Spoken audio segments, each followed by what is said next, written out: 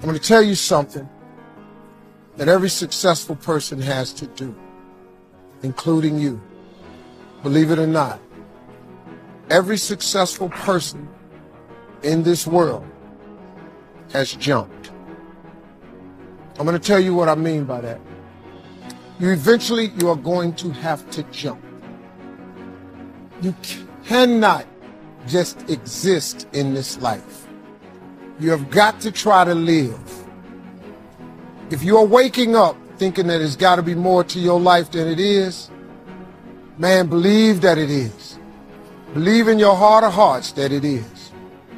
But to get to that life, you're going to have to jump. Now, I'll tell you why I call it jumping.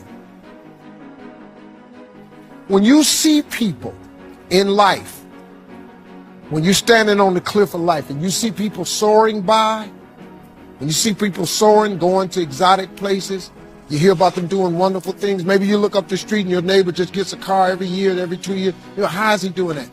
Have you ever thought, maybe this person right here has identified their gift and is living in their gift? You just got to quit looking at gifts as running, jumping, sing, and dance. It's more than that. It's if you know how to network, if you can connect dots, if you draw, if you teach. Some of y'all fry chicken better than anybody else, bake pie. Some of you cut hair, color hair. Your gift, not your education. You go get an education, that's nice. But if you don't use your gift, that education only gonna take you so far. I know a lot of people got degrees, man, thing they ain't even using. It's your gift. But the only way for you to soar is you got to jump. You got to take that gift that's packed away on your back. You got to jump off that cliff and pull that cord. That gift opens up and provides the soar. If you don't ever use it, you're going to just go to work. And if you're getting up going to work on a job every day that you hate going to, that ain't living, man. You just existed. At one point in time, you ought to see what living's like. But the only way to see what living like, you got to jump. And here's the problem. But just be real with you. When you first jump, let me tell you something. Your parachute will not open right away. When you jump, it's not going to open right away. You're going to hit them rocks. You're going to get some skin tore off on them cliffs. You're going to get all your clothes tore off. You're going to get some cuts on you. You're going to be bleeding pretty bad. But eventually, the parachute has to open. That ain't a theory, that's a promise. Here's another thing. You can play it safe and deal without the cuts and the tags. And you can stand on that cliff of life forever safe. But if you don't jump, I got another promise I can make you. Your parachute will never open. You'll never know. If I were you, I would jump. Because that's the only way to get to that abundant life. You got to jump, man. You got to take a chance. Now, when I get through talking, there are those of you who discuss this in the car. Well, I got bills. Whether you stay on the cliff or you jump, you're going to have bills.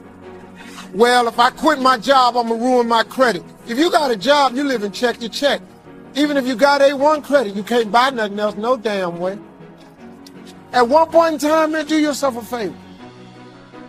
Before you leave this world, before you die, jump. Just jump one time. Just jump. Thank you very much. That's an abundant, and I'm showing you how abundant thinkers think. So if you want to me, you model successful people. When I was on the Oprah Winfrey show, on one of the commercial breaks, she said, "So Lisa, how many coaches do you have?" She didn't ask me if I had a coach. She said, "How many coaches do you have?" I said, 2. On the next commercial break, what do you think I did? I asked her, "How many coaches do you have?" She said, 4. When I left the show, what do you think I did? Right? I hired 2 more coaches. So success leaves clues. I'm going to give you some of the clues. And people who are living an abundant life now, you guys just allow this to be a salve of confirmation. And then for everyone else who's moving in that direction and more so in that direction, these are the things that abundant thinking people do all day, every day. One, we create micro wins so we can get to macro wins. And we celebrate the micro wins. Far more celebrations in life. Number two, we fail, but we always fail forward. See, people are going to fail. Abundant thinkers, right, Ka? We fail forward. We fail and we ask the question, what lesson did I learn? Get on. I'm okay. Some of my greatest lessons came wrapped in sandpaper. They came wrapped in expensive lessons. They came wrapped with a hot credit card that I had to pay it off with. They came wrapped with a lawyer I had to hire. They came wrapped with tears on my pillow. But when I got the lesson, you better know I didn't have to get it again. Yes, yes? Some of you are using your lesson as luggage, using your lesson as shackles, and your lesson as your fuel to do it differently the next time. So abundant thinkers, we fail. We just fail forward every single time. Abundant thinkers, we're not only responsible, write this down, number 3, we're not only responsible for our actions, we're not only responsible for our thoughts. Abundant thinkers go the step further, and we're responsible for our reaction. Ooh, that's juicy. Yes, yes? Someone gonna chew on that on the plane on the way home. Like, reactions, right. Abundant thinkers not only hold ourselves responsible for our thoughts, we hold ourselves responsible for our actions, we hold ourselves responsible for our reactions before we ever do it. It doesn't mean we react and then apologize. It means we never do those things we have to apologize for. Yes, yes? We don't blame it on that's how I've always been. That's old. Grow up. You're genius. You're brilliant. That's so 08. Right? Abundant thinkers. I'm just giving you some nuggets. There's a ton of other things. I'll share it with you another time. But I'm telling you, these are practices of abundant thinkers. Christy talked about affirmations. Abundant thinkers understand the power of I am. Anything after the word I am is true to your unconscious mind. Like anything. Anything after I am. Anything after I am. Even if you know it's not true, your conscious mind will believe it.